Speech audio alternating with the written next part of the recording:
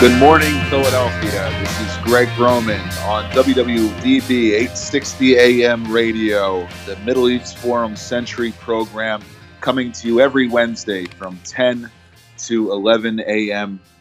from City Line Avenue.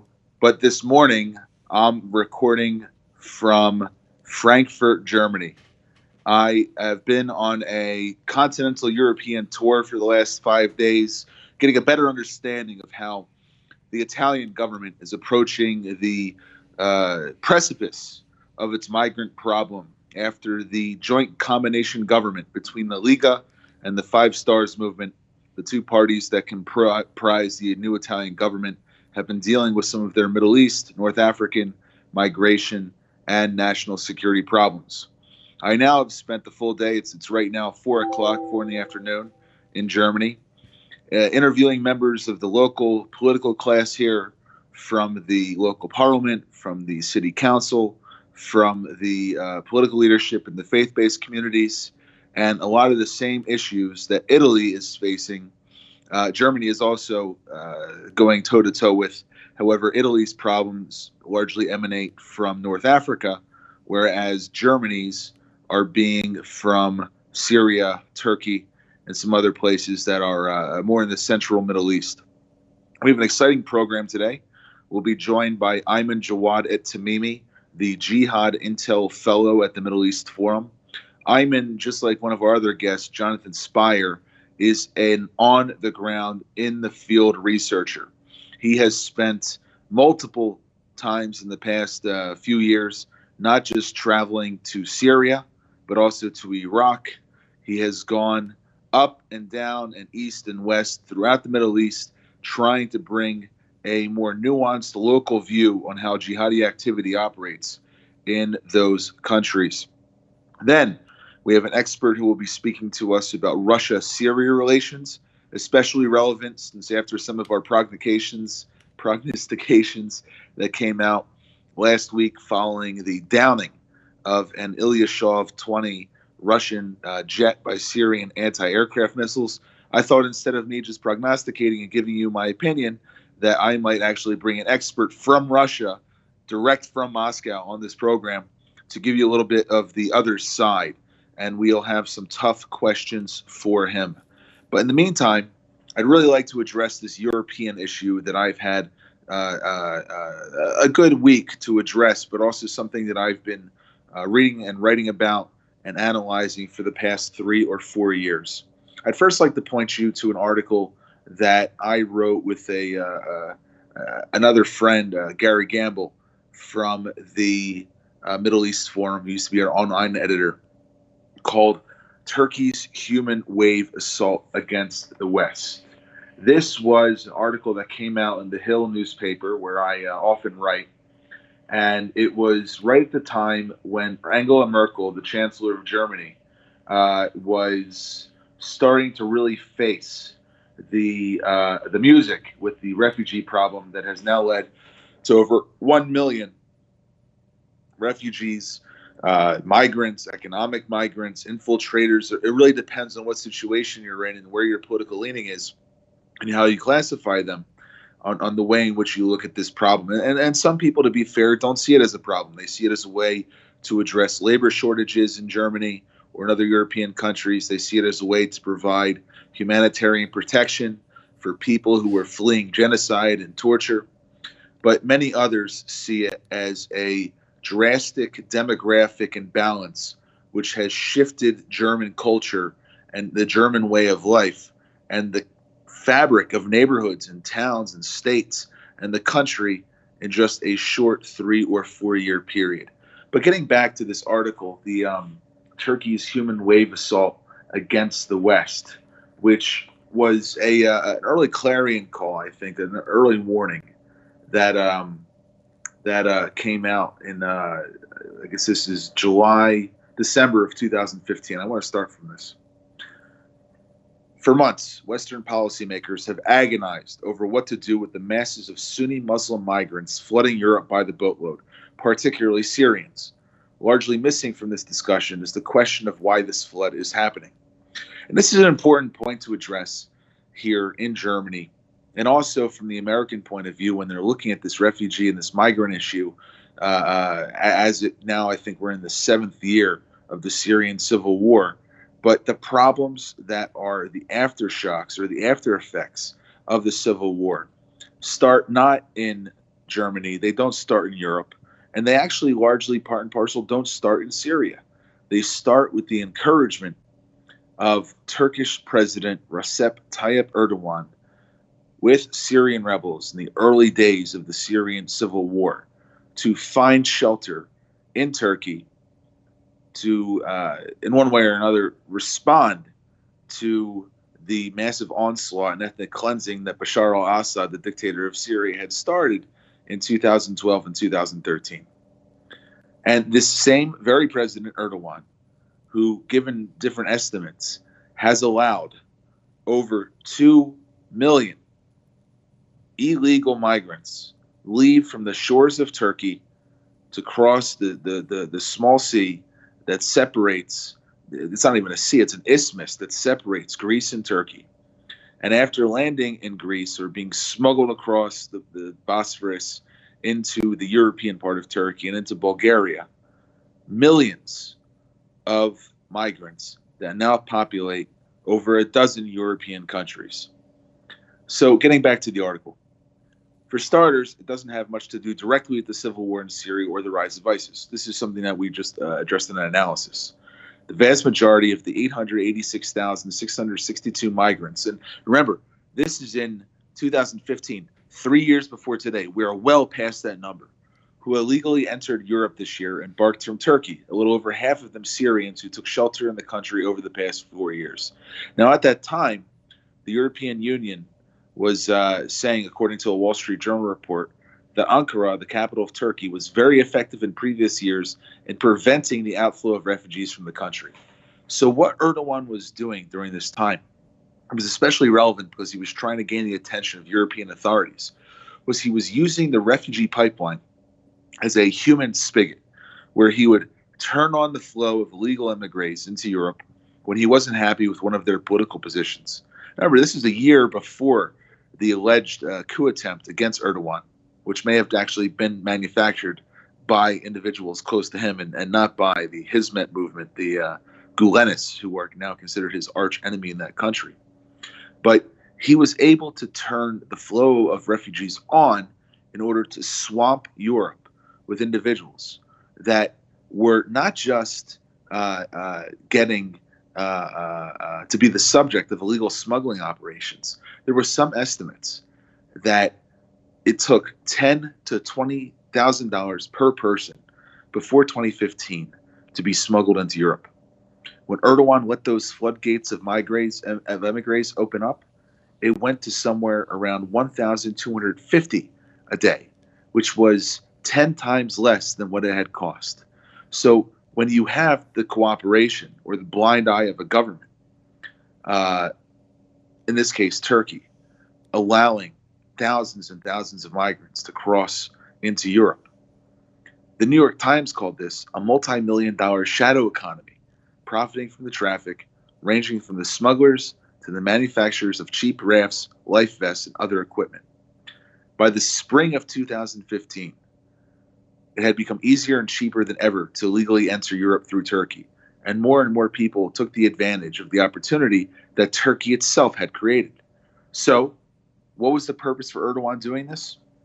He was able to negotiate a 3.19 billion euro, billion dollar initial payment for the Europeans to basically bribe or pay off Turkey to reseal their borders.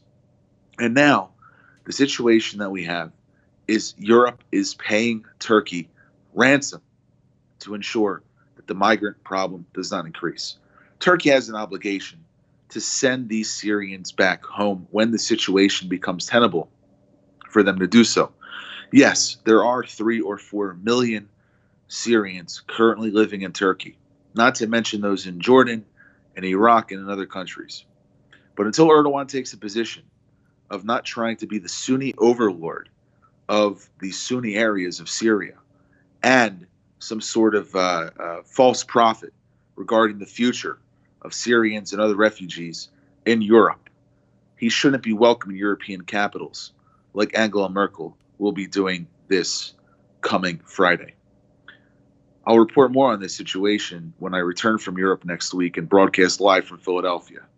I'm Jawad Tamimi, next after these messages. The intellectual backbone of American Middle East studies has provided a rationable excuse for individuals trying to promote an anti-American agenda.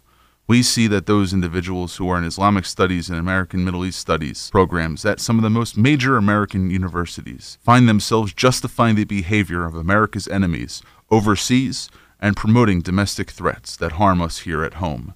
If you want to go and learn more about Campus Watch, the Reader's Digest of American Middle East Studies, check us out on Campus Watch at www.campus-watch.org. Every day, the men and women of the United States Marine Corps demonstrate their commitment to defend the American way of life. Since 1775, we have served our nation as a force in readiness. From combat operations to humanitarian assistance in every corner of the world. No matter where the mission takes us today, or wherever our country needs us tomorrow, we always remember the land we call home. As Marines, we take a stand for each other, for our nation, for us all. The few, the proud, the Marines.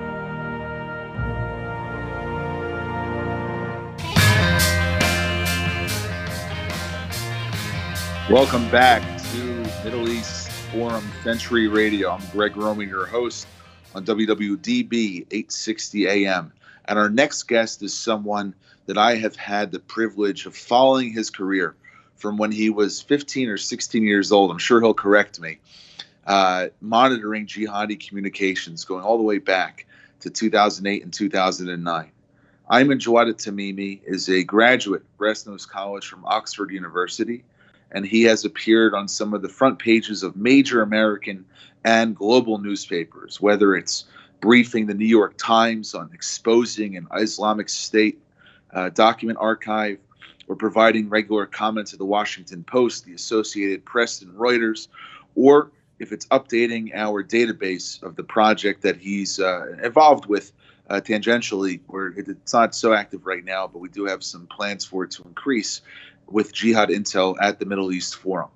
I'm a 10-year veteran of the organization. Welcome to the program. Thank you, sir. It's a pleasure to be on. So, Ayman, how did you get into this business from your teens now to the point where you have traveled to many Middle Eastern countries? You're on beck and call from foreign governments that seek your advice regarding jihadist practices. And more so, how are you able to get this unique information that you report on a day-to-day basis? So I began actually by in the realm of providing assistance for the president, Dr. Daniel Pipes. I would translate some of his articles. He had a particular interest in Latin as a novelty, so because I did Latin in school and wanted to practice my prose composition, I translated some of his articles into Latin. It turned out to be very, very useful for me and him. And then in about summer of 2009, I started doing an internship and providing research assistance. And then gradually I became an adjunct fellow and then a writing fellow. And then finally I took up this Jihad Intel project beginning around 2013 and 2014. In terms of the information I have, partly it comes from doing extensive field work, but also it's possible if you know how to use social media well, you can establish a variety of contacts online as well. So I have a variety of means to obtain my information, and it's a very in-depth research, as you know. Right. So I understand that you are regarded as one of the world's foremost expert on Islamic State or ISIS administration. A lot of people focus on violence, but you have actually been able to go behind the veil, if we will, of the organization's operational practices. How did you become interested in this field? And right now, a lot of people are saying that the U.S. is engaged in its last battle on IS territory in Syria, if we don't count some of the villages and warrens that they fled to. What's the future of this organization? Well, then, raised the first question, I was interested in the inner workings because I felt that you can track the propaganda on a day-to-day basis because they release so much material. And you could produce analyses of that and say, well, this percentage is devoted to covering their governance structures, and this percentage shows their violence when they execute people or execute Western hostages. But I wanted to understand how it worked internally as a system, and I think one of the best ways to do that was through documents, because it is very difficult. It was, very difficult to try to just talk to people living in areas like Raqqa and Deir ez-Zor back in 2014 and 2015, because there's understandably a lot of residents were afraid that they were being monitored and by IS, and they didn't want to say anything critical. So in that regard, I think documents have been one of the best ways to ascertain the inner workings of the Islamic State. And I began compiling a large archive in the beginning of 2015, and it's gone to well over 1,000 documents since then. And the New York Times, when their inspiration for it came from my archive, and I was helping them authenticate things they'd collected in the field in Iraq. Several months before the story began appearing in the newspapers. So, as for the future of Islamic State, well, yes, after a long delay where Islamic State lost most of its territory, there is supposed to be this final phase of removing the group from its last villages that it controls on the borders, on the banks of the Euphrates River near the border with Iraq. But, by no means is it really the end of the organization. There are many areas where they've been cleared from, that they reappear as insurgents and op cells, terrorist cells, like, for example, in the north of Iraq. And then there are areas where they've completely turned up a new presence, and they have to be cleared out of them. Good example of this is the long desert borders between Iraq and Syria, and in the mainly Druze southern Syrian province of Sumaida, some Islamic State operatives have turned up in the mountainous volcano areas and to the east of the province, and then the Syrian government and its allies are still struggling to remove them because it's such difficult terrain. So, you can certainly, I think the state project as a whole has collapsed. It's not 2014-15 anymore, but this is going to be around for a long time. Now, I understand that Abu Bakr al-Baghdadi, the head, the caliph, if you will, of the Islamic State organization, has gone beyond the borders, not himself physically, but he's sort of franchised the organization in Afghanistan and Sudan and Libya and in Egypt and the Sinai Peninsula to a certain extent, and other areas throughout the Middle East, even extending so far as Nigeria. Now, the U.S. says that it's engaged in battle against ISIS in Syria and in Iraq, but what portends for the future of these affiliates in places very far away, thousands of miles from Mosul and the place of the Islamic State's inception? So what you're touching on is the affiliate model that has developed, where you have a central leadership based in Iraq and Syria, and then you have what they call the distant provinces of the Islamic State, which are those that are areas where the Islamic State is present outside of Iraq and Syria, so like Sinai, Libya, and Nigeria. When you look at these places, it really is a mixed picture in terms of how you want to assess it. I think Nigeria actually is the case where you've had probably the biggest problem for the Islamic State in terms of controlling outside affiliates, where you had a major split between a more extreme wing that rejected the central authority, and then you have the standard Islamic State West Africa affiliate. So Abu Bakr Shakal, who became very notorious in the media for kidnapping of schoolgirls, he's the more extreme wing that Islamic State rejects now. And then you have the standard Islamic State West Africa affiliate province under the Bernawi brothers. Elsewhere, Libya was seen for a long time, for example, as a potential fallback option because they controlled some territory along the coast, Mediterranean coast, but that since has been removed, and the coalition was involved in that, in supporting local forces to do that. But the Islamic State still exists as again, like in Iraq, as a terrorist cells, insurgent cells, and that partly does have to do with the vastness of the terrain and the difficulty in securing it all. So I think it's like Al-Qaeda in the way that you do have this center. It has its various affiliates around the world, and it's a mixed picture in terms of how they fare against their rivals and how much control does the center exert over its affiliates. So going beyond the idea of just them being able to operate in physical domain, many of the known wolf attacks, and I say known wolves because many of these individuals that committed terror attacks in Europe, to a much lesser extent in the United States, in Turkey and some other locales of where IS fighters came from or their foreign fighters came from, have gone back and were in some cases controlled by cells operating from within Syria. I'm reminded of the Paris attacks and the Belgian airport attacks, even in Turkey to a certain extent. But what kind of influence is IS able to cater in terms of those fighters who have returned home, or to cells that were homegrown based on the indoctrination of following IS materials through the Al-Shabaab media agency? So your question is, how much influence does this IS center have over these cells, right?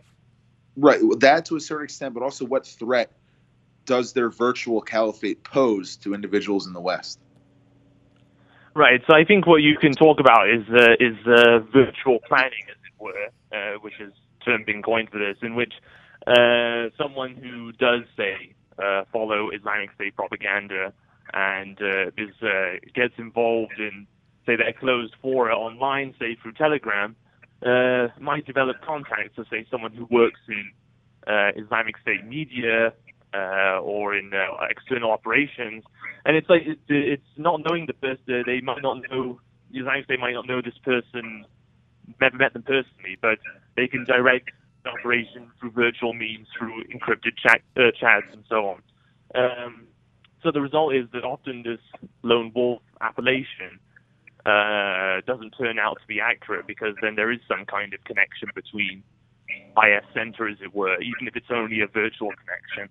But then, of course, you have these other cases, the Paris attacks, where they were operatives who had partly come from the center out into Europe as part of a strategy of attacking the states of the coalition against Islamic State. I think if you ask about the threat level, then I think in the long run, it's probably, I think, in comparison to Al-Qaeda, that it's certainly a bigger threat from the Islamic State than Al-Qaeda. I think the Islamic State's been able to inspire extremists to take up arms in a way that Al-Qaeda really hasn't been able to since 2014. So moving this back to the work of, being able to assess the threat level, what can governments, militaries, intelligence agencies, and even the general public do to mitigate the threat that IS now poses, even though they've lost a lot of their territory, but they still have influence mechanisms that are actively trying to disrupt the West?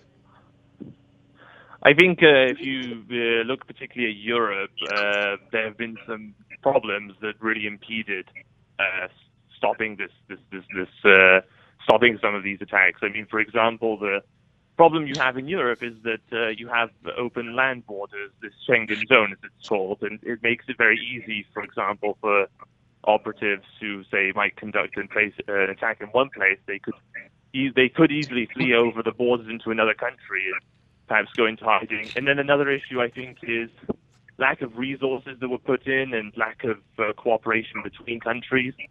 It certainly is true that monitoring an individual 24/7 or suspect individuals 24/7, that takes a lot of resources. So, but then, of course, the answer is you just have to invest more into it.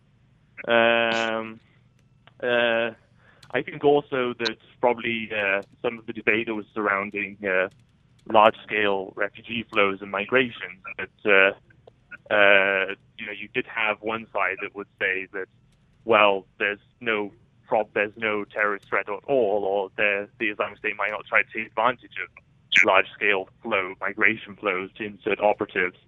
But that subsequently was proven to be false. I mean, it was well-intentioned why people were trying to push back against that talk, because they didn't want to be seen as bigoted or something like that. But the fact is, it was quite logical the Islamic State would try to take advantage of large-scale migration flows. So, you do need to have control mechanisms for that as well. Right. I mean, I'm in Germany right now, in Frankfurt. I'm walking on the street. I remember I was here about 5 years ago. And you would go to the West End and then up to the center of the city and make your way to the industrial areas. You could tell that the character of the city itself was one that was diverse, with the Turkish population that came here in the 50s and 60s, very strong banking sector. But now I'm walking, and some streets are entirely full with what seems to be members of the refugee community here. And I'm not saying that they're more prone to any sort of extremist influence or whatever, but there's a noticeable difference in the character of not just this European city, but also in Rome, where I was yesterday, in southern Italy, with a very strong Libyan and Tunisian presence. How is Europe going to address the aftermath of the human wave that has entered Europe? And tangential to that, or parallel to that, do you think that there's a way to sort of inculcate or inoculate these populations from being subject to be a little bit more extreme than others that are here at home? Well, I mean, in terms of what I observed too, is that the influx of Syrian refugees was noticeable when I was in Germany back in 2016, for example. You could see Arabic signs that were put up, or advertisements for real estate to be rented that were in Arabic. So, I mean, yeah, the presence is definitely felt. I mean, now that the wave has happened, like this particular wave, like, you can't just deport them all back to where they came from. Like, the decision was made to accept them. In terms of inoculating them, I mean, there are certain things that the Western governments could do, like improving cooperation between community leaders and the police. I mean, for example, they tried this in some parts of the UK, but I think ultimately, in the long run, like just in general, the ideological phase of jihadism, as it were, that the Muslim world as a whole has to get over it. Like, this is in the long run, I'm saying. But yeah, I mean the situation that we see, and I mean, this is going to have to be the end of the interview. We have our next guest coming on, but I think that the ability for the gross majority of these populations is going to have to integrate into European society, with whatever that means, to speak the lingua franca. Yeah, but I mean, that has to. Yeah. They have to do that themselves. Like, there's only so much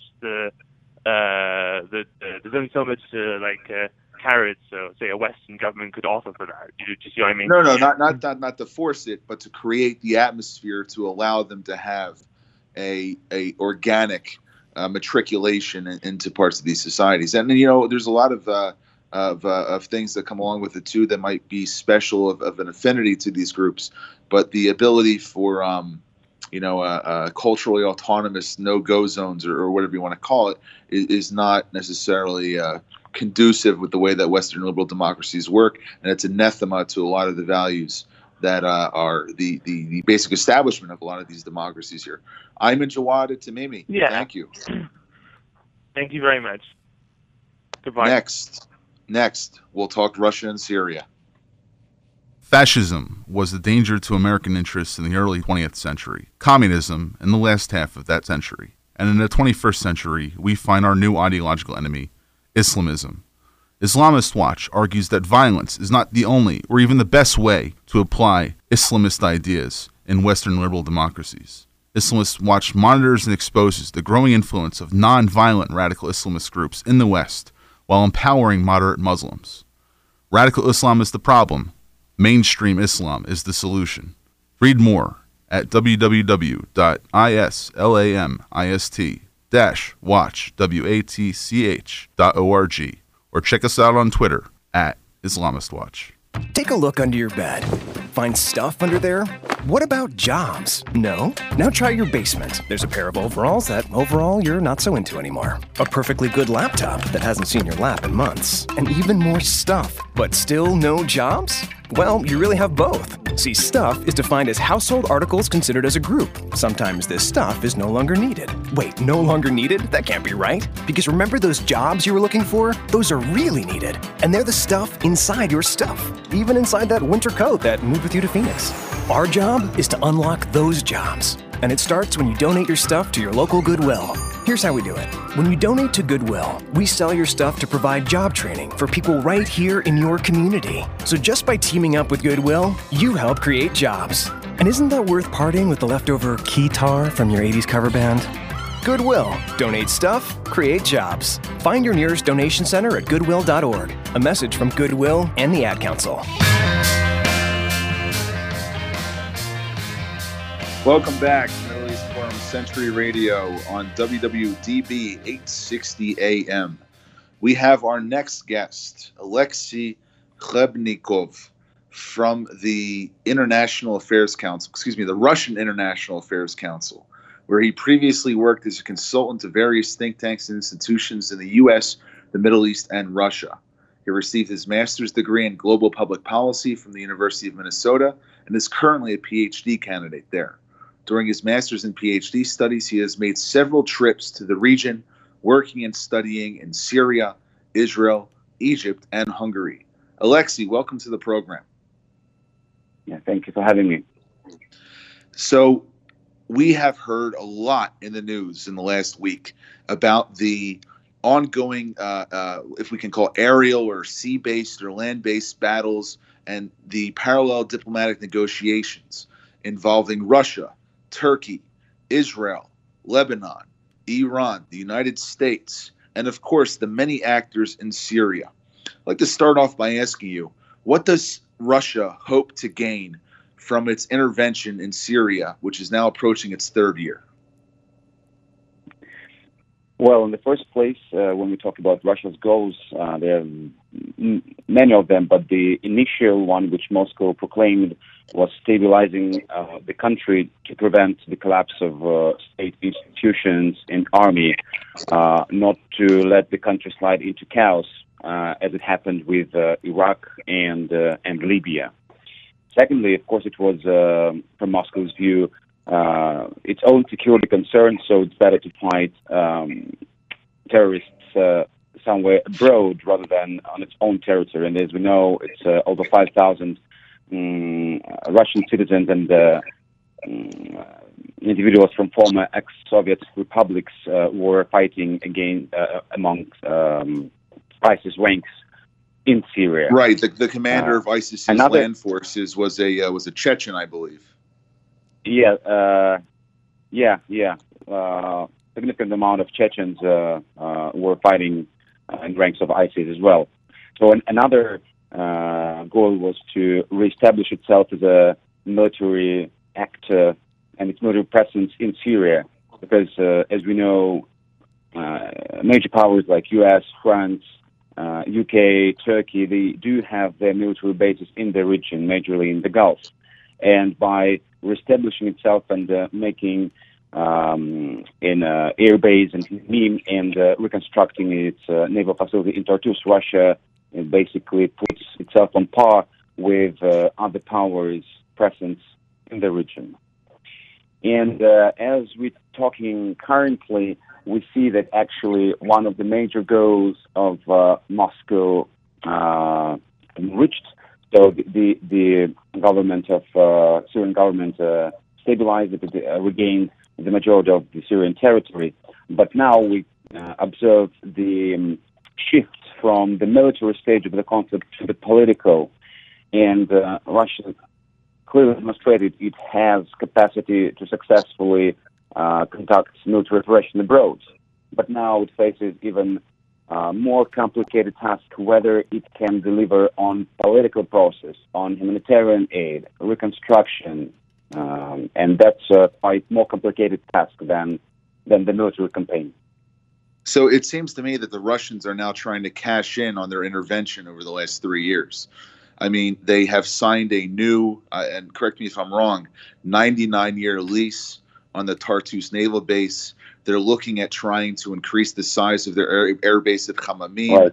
They also have a significant presence in Latakia, and you have Russian military police units acting as a sort of buffer between Hezbollah and Iran and the Golan Heights, along with Syrian forces there and the Israelis to enforce the demilitarized zone from the 1973 Armistice Agreement. And also you have Turkish and Russian military police units lined along a few dozen bases in Idlib province. But at what cost to Russia has this come? They've gained the strategic advantage, but on the larger scale, they've in one way or another been complicit in helping defend an actor who has essentially ethnically cleansed millions of people in Syria. Do you think that there will be an international price to pay, or are we back to the days of Obama abdicating his role in Syria to Putin? Well, to start with, yes, Russia reestablished itself militarily, and yes, they signed the agreement with 49 years lease with automatic prolongation for another 49 years. So yeah, it's almost make it to 100.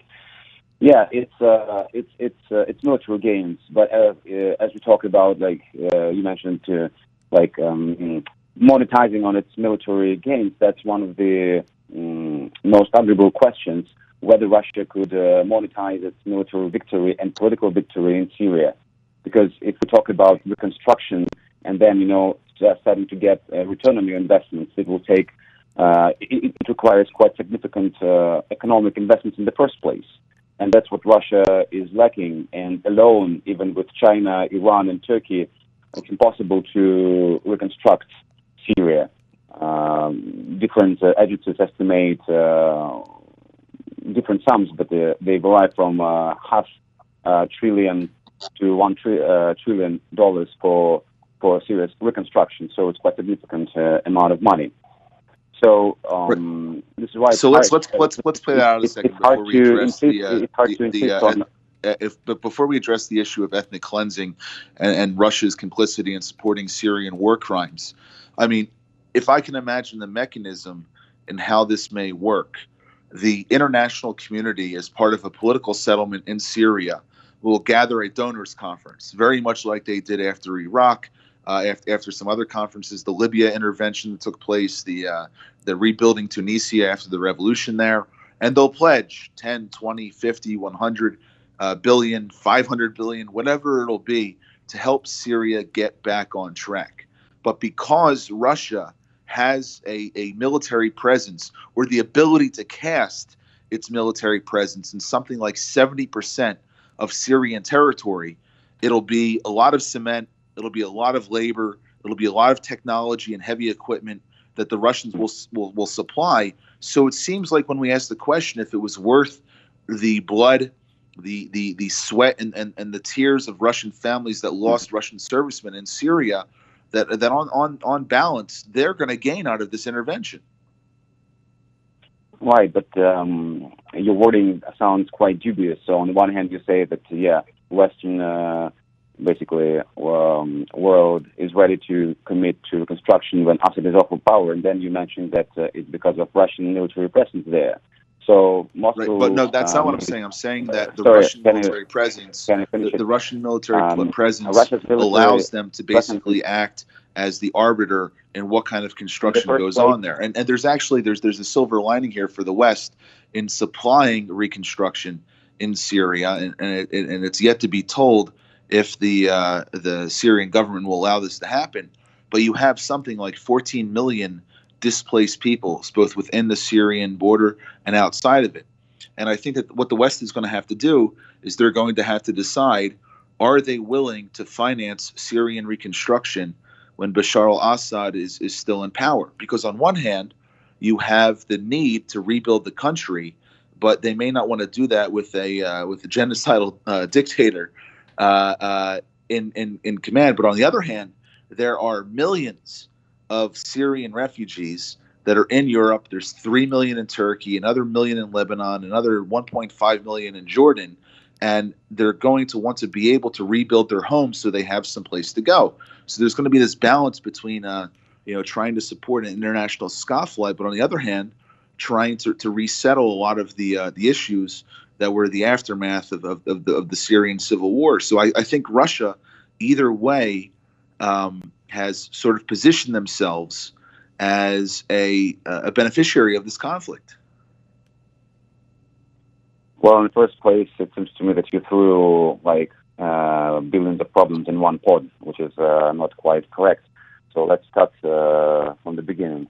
Let's acknowledge that there is no saints in any civil war, and it's impossible to blame everything on one side and saying that Assad is the primary reason and the only reason for everything. That's completely not true. As you told about the ethnic cleansing and use of chemical weapons, it's already been proven even by the United Nations that chemical weapons also been used by the rebels. And ethnic cleansing was also made by ISIS and Jabhat al-Nusra, and it was quite broad international consensus on the fact that ISIS and Al-Qaeda-affiliated militants hugely dominated all parts of Syria and all opposition groups. So it's I would prefer not to mix oranges and apples here and try to separate different issues which we are discussing. To come back to the Syrian reconstruction and need Russia's and Syrian and Iranian and Turkish need for European funds and American funds there, it's quite important to remember that Moscow primary goal in Syria was not to save the Assad family or the individual of Bashar al-Assad, but to secure the state institutions, which means basically that it doesn't matter who is in power in Syria for Moscow. The most important and vital thing for Moscow is that whoever is in power, but Russia's interest in Syria must be taken into account. So it seems to me here that nowadays Moscow does not see any possible or alternative option for transition which will secure its gains and its interests in Syria. So this is why you're right saying that Moscow guarantees survival of the current government and the regime, as you put it, but it also guarantees the state sovereignty and rigidity of the state institution, which keeps state from the collapse. So let me just ask you a question about the role of Russia as it relates to a post-conflict Syria. Do you think that a regime that is complicit with ethnic cleansing its own people through a lot of the practices that Assad has allowed or has been behind in Syria gives Russia the moral responsibility to not necessarily go along with a dictator that has participated in war crimes? Or do you think that the security need of Russia and Syria to a certain extent doesn't necessarily excuse Assad's war crimes, but makes him a necessary evil to have in place there? I think it's one way how to put it, but I think that ethical component here is not the dominant one. Security and geopolitical and economic interests might dominate that theme. And also, what we constantly hear from Moscow, that it's not right to blame, ethnic cleansing and everything, war crimes on Assad. Opposition also. I'm not saying that there wasn't other parties that were responsible. You had Sunni on Shia, ethnic cleansing by ISIS. You had Jabhat al-Nusra that you pointed out that was responsible for wiping the ground with a lot of different groups. Maybe you will let me finish. Yeah, I'm just saying that I'm just trying to clarify that. No, you interrupted me for a third time. I think it's not quite correct from your side.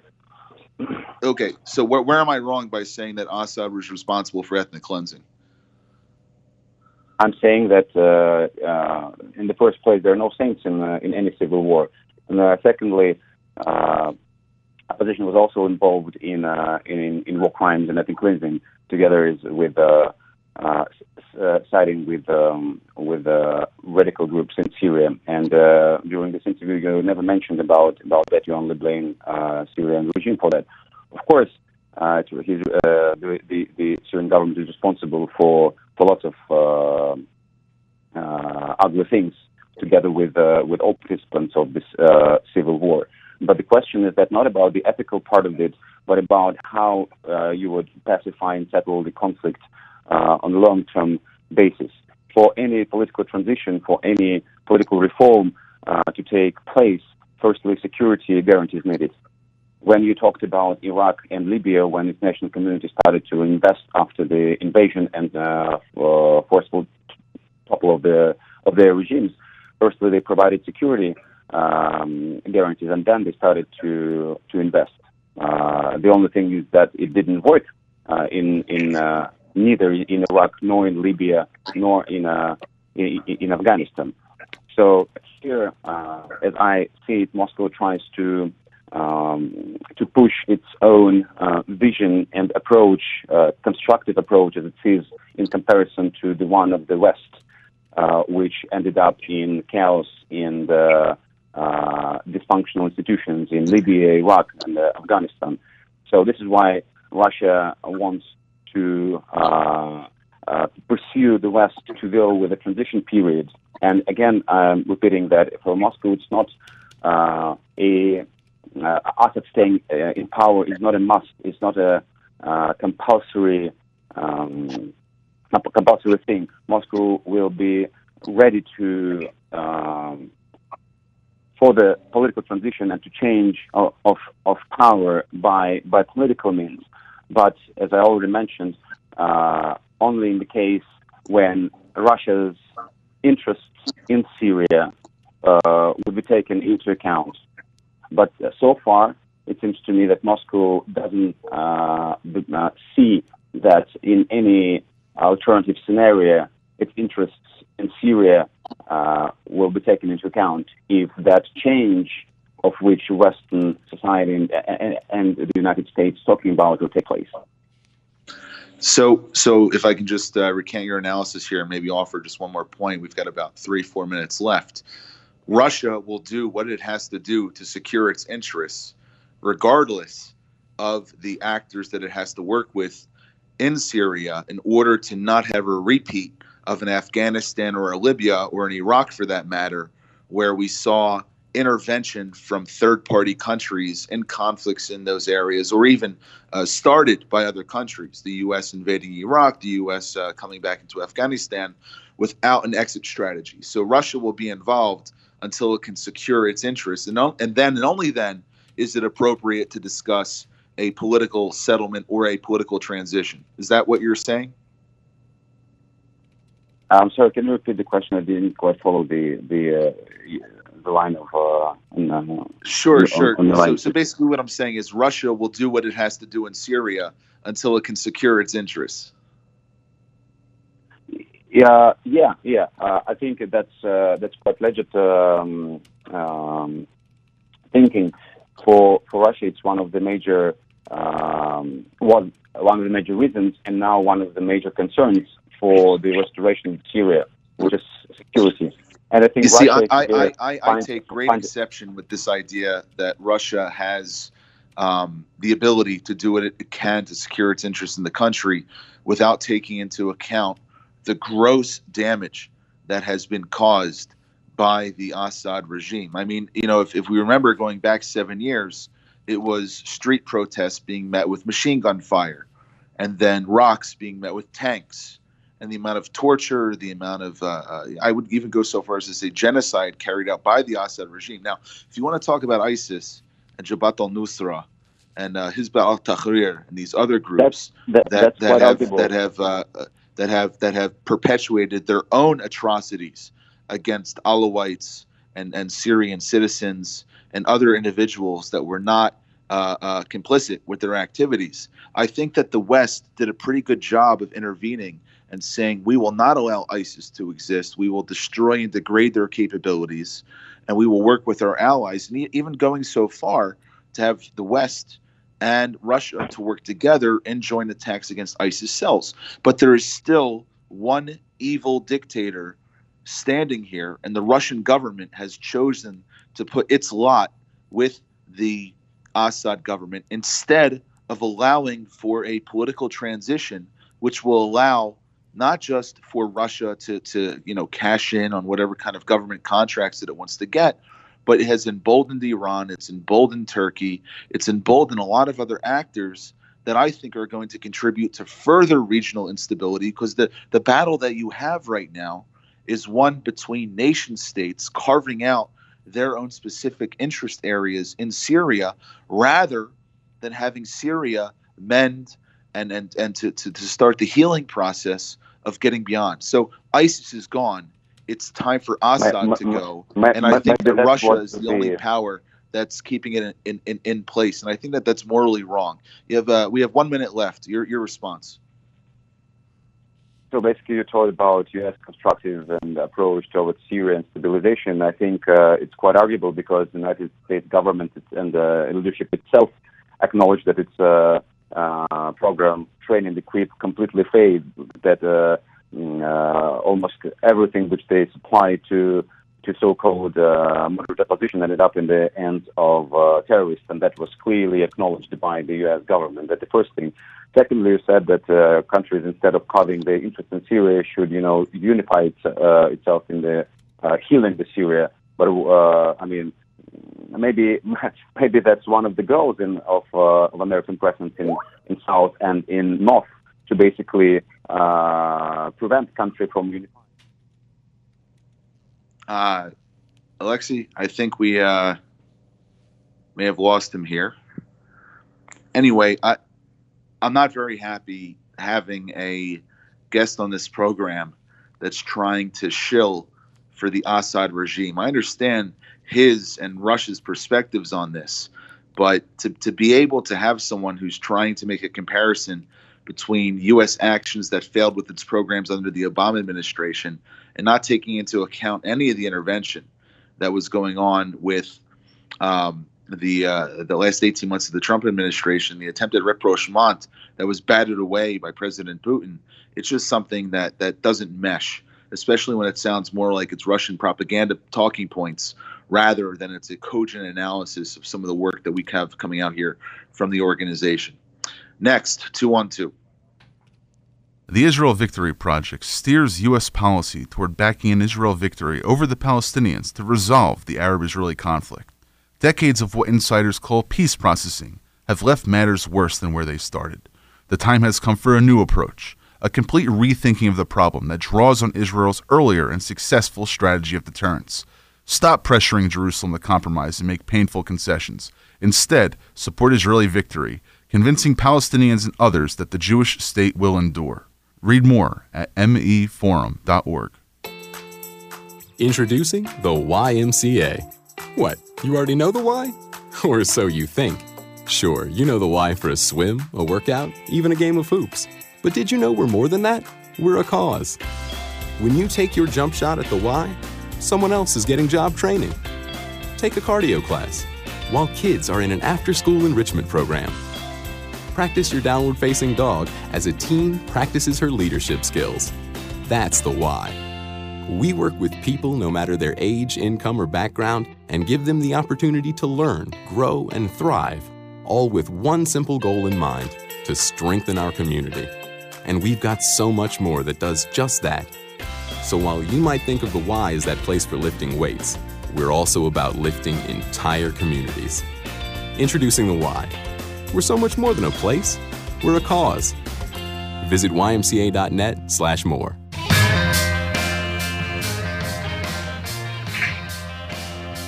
Welcome back to Middle East Forum Century Radio here in Frankfurt, Germany, broadcasting live in Philadelphia.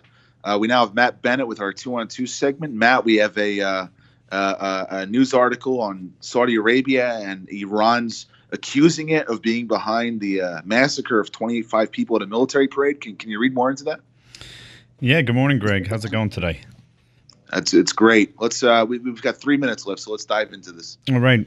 So we have a Saudi foreign ministry official denied Riyadh-backed the gunman who killed 25 people at a military parade in southwestern Iran over the weekend, almost half of them Revolutionary Guards. Supreme Leader Ayatollah al-Khamenei said on Monday the attackers were paid by Saudi Arabia and the UAE. I guess he had different information from the deputy of the Iran's Revolutionary Guards who accused the United States and Israel of their involvement. What do you make of it, Greg, and who can we blame?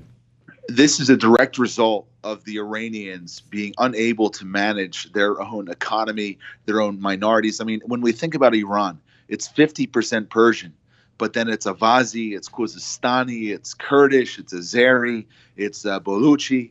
You know, in the end of the day, the Revolutionary Guard Corps and the mullahs coming out of Tehran, Iran's capital, and Qom, the spiritual center of the country, are more interested in securing their own power rather than trying to benefit their people.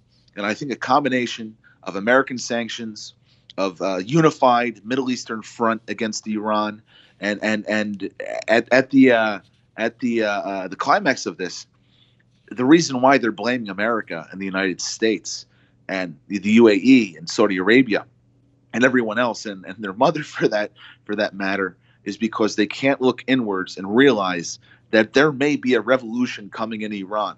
And it's horrible that innocent people were killed in this attack.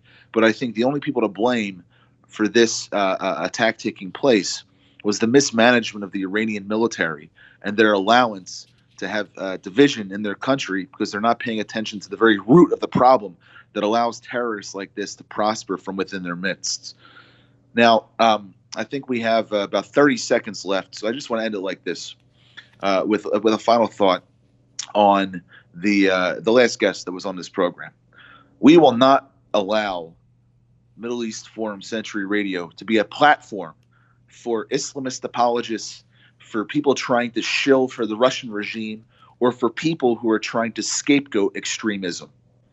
And insofar as I'm still the host of this show, there may have been technical problems there, but as far as I'm considered, that was the end of the interview when he was trying to get away from the point that Russia is complicit with ethnic cleansing, with genocide, and with purely anti-democratic and immoral behavior. Next week, we've got a fascinating program coming to speak a little bit more about Israel and the upcoming elections in November. But that's it for this week on Middle East Forum Century Radio. And I'd like to thank Delaney Yanchik, Lisa Barbunas, and our guest host, Matthew Bennett, and all of our guests that came on the program today. Thanks, and have a great week.